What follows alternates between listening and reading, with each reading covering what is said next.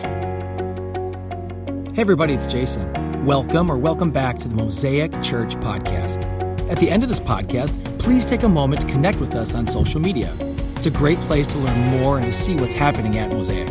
Most importantly, hope the following message encourages and inspires you to take a new step on your faith journey. Enjoy. So it was the summer of 1993. 1993, let me tell you about what's going on during that time. The cost of gas, you ready for this? $1.16. Yes, we actually used to be able to afford gas. The movies were Jurassic Park and Sleepless in Seattle. Now, if you have any emotional tie to large dinosaurs or crime movies, you've got great movies in 93. A movie ticket cost $4.14. I know that because I worked at a movie theater and made $4.25 an hour minimum wage.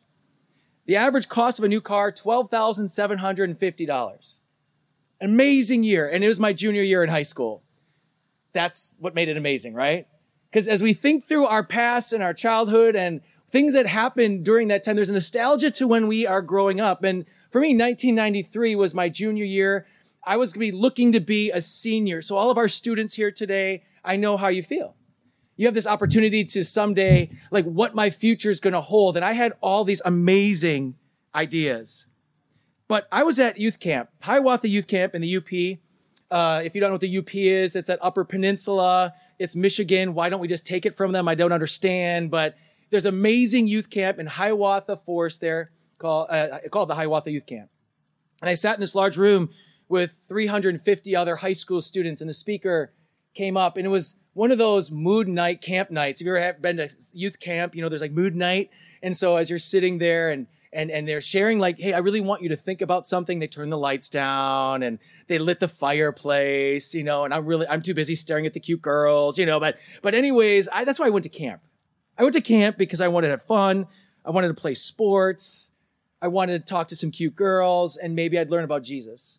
But I sat there as your typical high school American Christian. I love the idea that I could give Jesus what I wanted when I wanted to, but I kept what I wanted. So what I offered to Jesus in my 1993 junior year in high school is I offered him such things as, sure, I'll go to church. Sure, I'll do Bible studies. Sure, I'll be involved with my youth group. Sure, I'll do these things. But at the same time, there's a whole lot of things I kept to myself, which included my future, which included my focus, which included my life. So the speaker sits here in front of this fire. The fire's crackling, and you hear this booming voice. He had a voice that just kind of took me back. He gave a message about something. I don't know. No one listens to our messages, right? So he gave a message about something. But he said this that shook me to the core. I've never forgot this. So if you can do the math, 1993 was a long time ago. I still remember this man's words. He said this, I'm going to ask you if you're willing to say the scariest prayer ever said. He goes, but I want to just warn you about this prayer. This isn't a scary prayer in the sense that you are praying it. It's a scary prayer if you mean it. He stood there staring at each one of us. And when someone's speaking, you feel like they're looking directly at you, like I'm doing right now. But you feel that, right? That you're being looked at. And I felt like he was speaking directly into my soul. He said, here's the scariest prayer you could ever pray. It's not because of the outcome. It's because you're going to be willing to give everything up for Jesus. Everything. Jesus, I give you my entire life. Amen.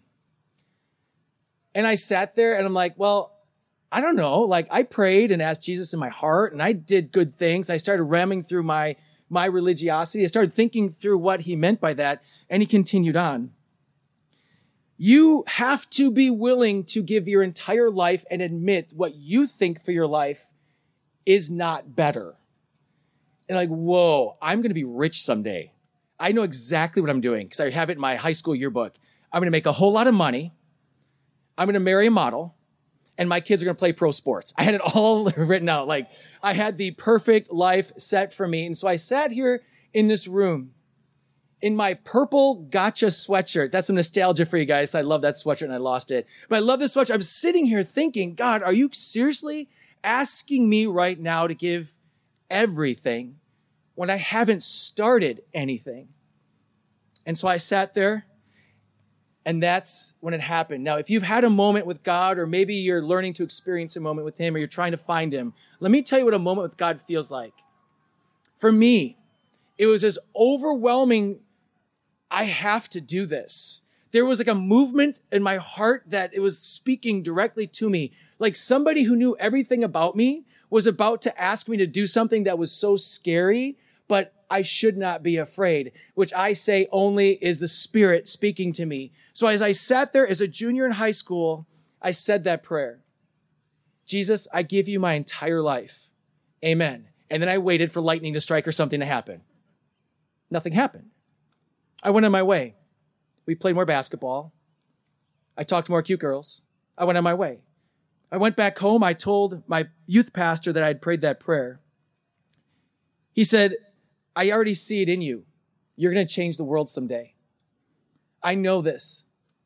He wrote me a card, actually, that I still keep to this day that talks about, Jason, I see in you things I haven't seen in others, that you at some point in your life, God's going to call you to do major damage against the enemy and his kingdom. God has a plan for you.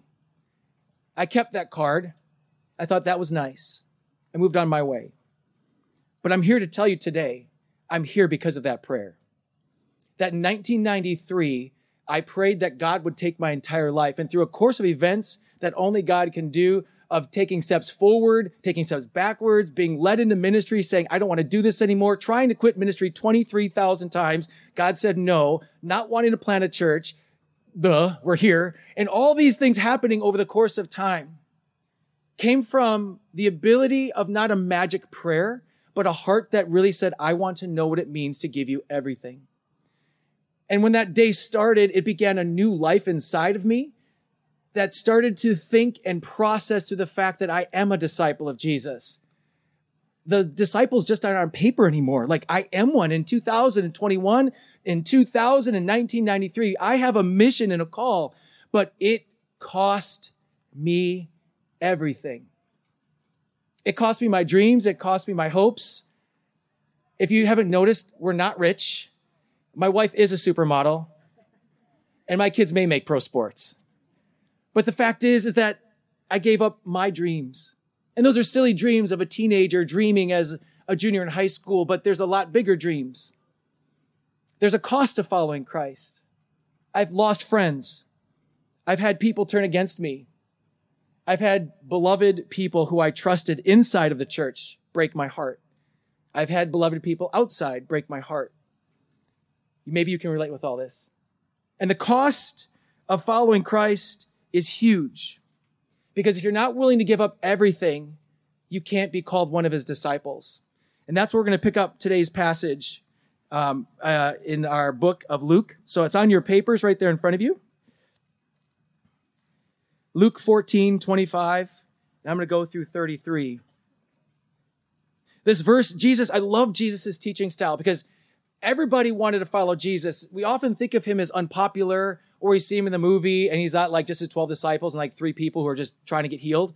That's not how it was. This was a rock star moment for Jesus. There were huge crowds all following him for different reasons. Some wanted to hear his teaching. Some wanted to be healed by him. Some just wanted to see what was going on. This was a big thing. So if he's on Instagram, we're talking about a good solid 1 million likes. Everybody is following this new rabbi teacher around who's teaching in this weird way that he has this authority and he could speak and people are listening. And he says this, large crowds were following with Jesus.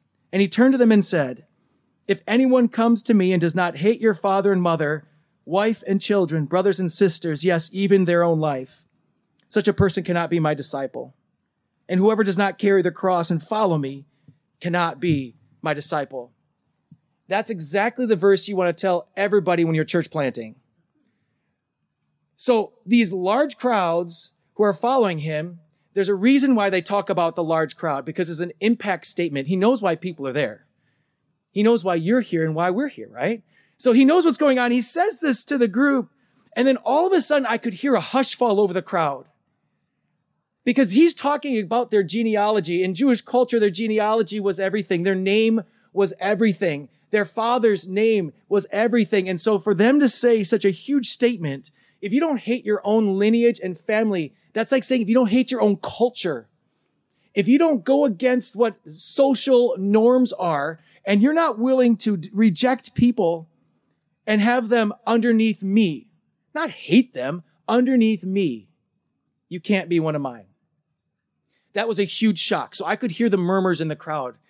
Huge crowd of people like, who does this dude think he is? And they start talking. Now, most pastors would say, okay, I'm going to leave that point and let you think about it. Not Jesus.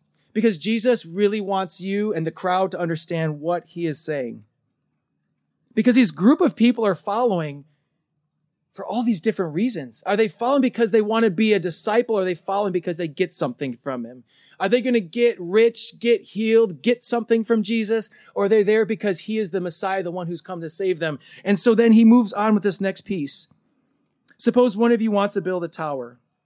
Wouldn't you first sit down and estimate the cost to see if you have enough money to complete it? For if you lay the foundation, are not able to finish it, everyone who sees it will ridicule you, saying that person began to build and wasn't able to finish. Let me tell you about building campaigns. We sat down as we started to work on 206, and we started to count the costs. As a church plant, finances are thin. Obviously, we're a startup. Things are going. We sat down and said, okay, what can we do? And we started to write numbers down of what things cost. And I'm new to this kind of thing, right? But I don't know, like everybody counts in tens of thousands, because in my house, we do like $5 bills, right? So tens of thousands of like repair this costs this goes there. And you start putting all these numbers together of what it takes to renovate a building. And my goodness, that is a lot of finances. And every time we would say, we'll only do what we can do, we have to count the cost. So we'd go to that level, and then we'd say, okay, Lord, you've got to provide once again. And if you guys have heard the story or know the story online, God provided again. Because we took all the doors off of everything, except the bathrooms. Y'all need that. We took the doors off just to be able to meet. We count the cost. So Jesus says, think about this. You're going to build a building. You're going to lay a foundation on the ground. You're going to say, this is what I want to build my life on. But you haven't actually thought about what it costs for you to build the building. Why in the same way would you accept me as your master, call me Messiah, want to be my disciple, but have no idea what you're asked of you? Because what I'm asking of you is not a 5-cent chip in. I'm asking you to push all your chips in. You're all in for the rest of your life. That's what my disciples do. And it makes sense. Nobody wants somebody who's half in and half out. And so Jesus says this statement to this crowd. I could hear the murmurs even more. But he keeps going. Verse 31, or suppose a king is about to go to war against another king.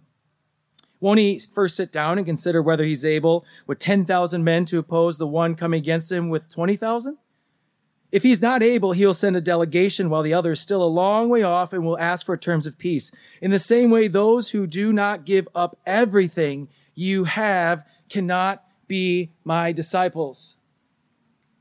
That's a huge statement. If you love your own life more than you love Christ, you can't be one of his disciples.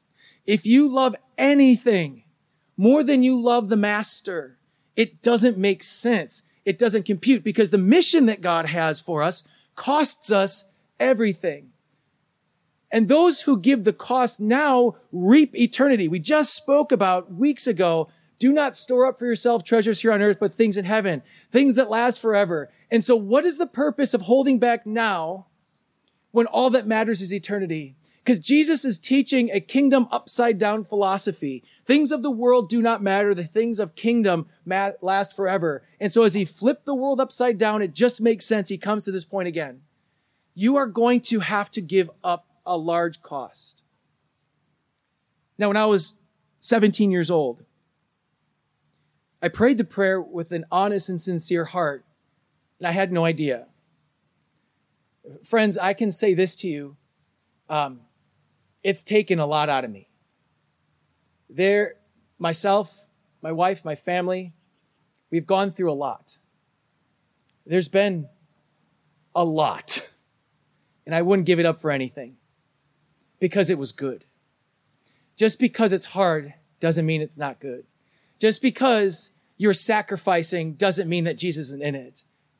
And though I wouldn't wish some of the stuff on any of you again, it shaped and molded myself and my family into knowing what it means to be a true disciple of Jesus, which then brought us to a church plant that said this: we need to be on mission to make disciples that make disciples, and we need to pour our lives into our community because that's what Jesus would do. It turned a very self-centered Jason into, I just want to know what the master does, and I want to focus on the gospel, which is why we're here as a church family. And that cost a lot. It's still costing a lot. We're in the middle of costing a lot. And friends, if you've been through this or experienced this, you know what I'm talking about. If you're willing to push all your chips in, you have a very different perspective of life because now you move to eternity versus today. Is it worth it? Nothing would ever make me go a different direction, except I wish I would have pushed more chips in. I wish at the age of 17, I gave it all right then and right there. Because I did. I handed Jesus all my life, but let me just hold on to these things. And the beauty of Jesus, which I love, our God is so amazing, is that even though I'm a huge knucklehead, and he just has this patience with me, and I'm still holding on to things, but he's so patient, and it's a process, but it's a heart condition. You can't be a disciple unless you're willing to give up everything. So in this large crowd, in all this popularity, he speaks a statement. Do you know what it costs? Jesus himself gave up his life for it. But until you strip away everything, you strip away your life, you can't see what it means to be a true disciple of following him. You have to put your lineage, your relationships, your honor, your life, everything on the line. But then in this book where he's teaching here, he says something that's fascinating. When he talks about the idea of war, do you have enough soldiers? Do you have enough supplies? Generation Z is currently a generation that live entirely in war. Generation Z, which is our young generation, has lived growing up with constant war. War to them is just this drowning sound of terror, which is always in the back of their mind. They've grown up always going through scans inside of airports. They've grown up having to duck under desks in case of a shooting. Generation Z is a generation that is full of fear and terror, and war is something that is always on their mind. And this is a non-generational statement. Would you consider giving up everything, but first understand what it's going to cost you? Do you have enough soldiers to win? Do you have enough resources to win? Or would you say we are going to simply delegate? As this young generation is rising up and this new generation is going to be the church of Jesus Christ. Friends, it's our job to teach our next generation to count the cost of what it means to follow. So we have a generation that does not live in fear, but teaches everyone around them that the church of Jesus Christ, Gen Z, is a powerhouse of strength in that giving up everything. Because fear drives us from giving up everything.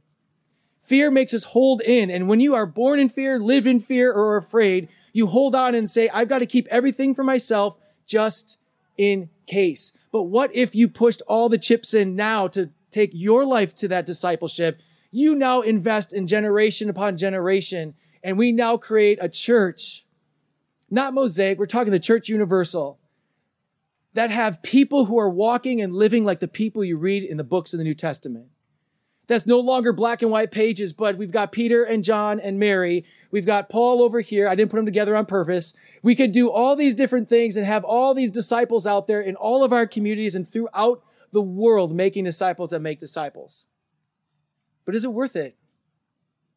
I mean, that's a pretty big question. Is he really good? Like, is giving your entire life, giving all your hopes, dreams, future, pushing in all your chips, is it worth it? That's for you to decide. All I can tell you, friends, is that there's nothing else I would do and give my life to a greater cause ever again. In my mind, I think of this. We as disciples are literally soldiers. We are the ones at war against spiritual things. And as soldiers, I imagine this. We're undercover and nobody knows who we are, and rightfully so. When you go to large sporting events, veterans rise and they clap. But I talk about the audience of heaven in Hebrews, and it talks about what it would mean for disciples who made disciples, and as soldiers, we lived our life and gave our life to a greater cause. Great honor to all of our military, and thank you for giving your life for our country.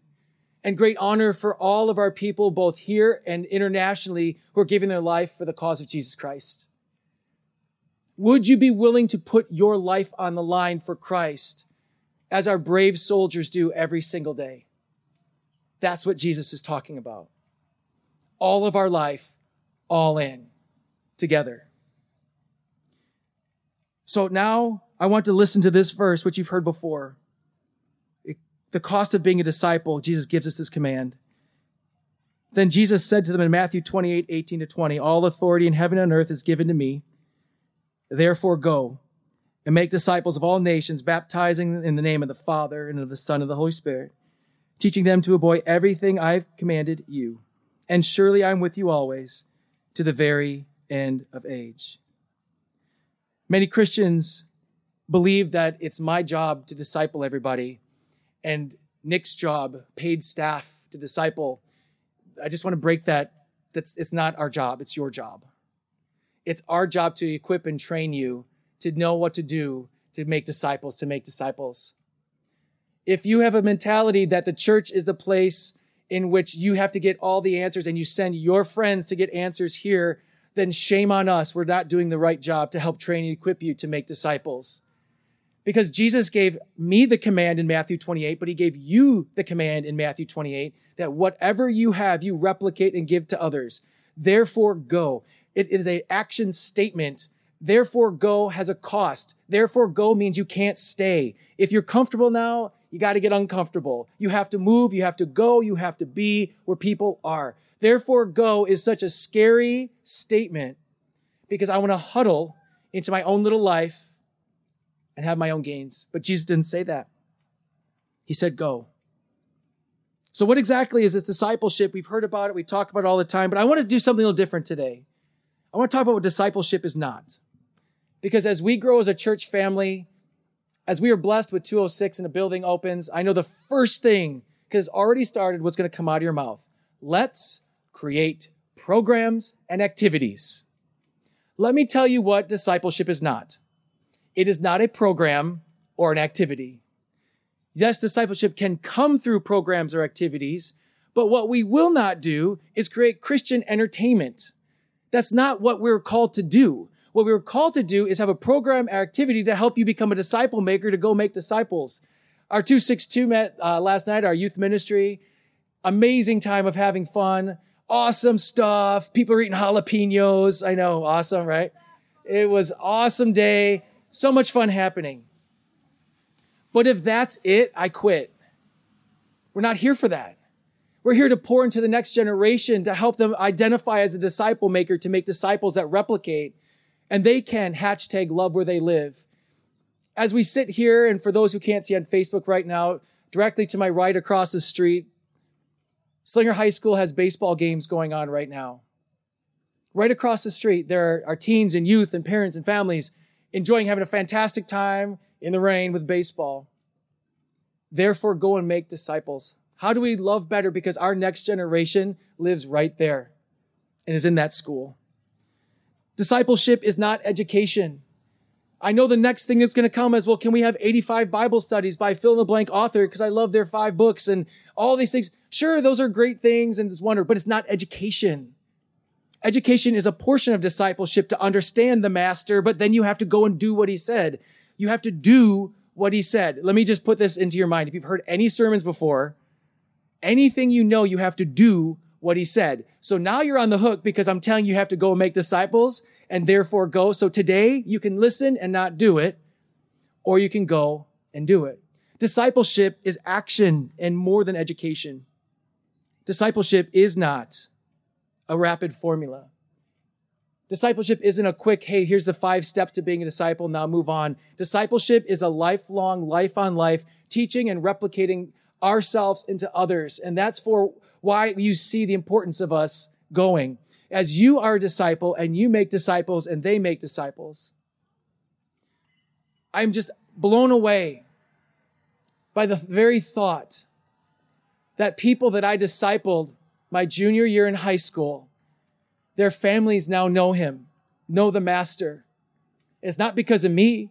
I just wanted to do what Jesus said. And knowing that there are families and other generations because a 17, 18-year-old boy decided to actually give his life, to know that there are families now who know the master is unbelievable.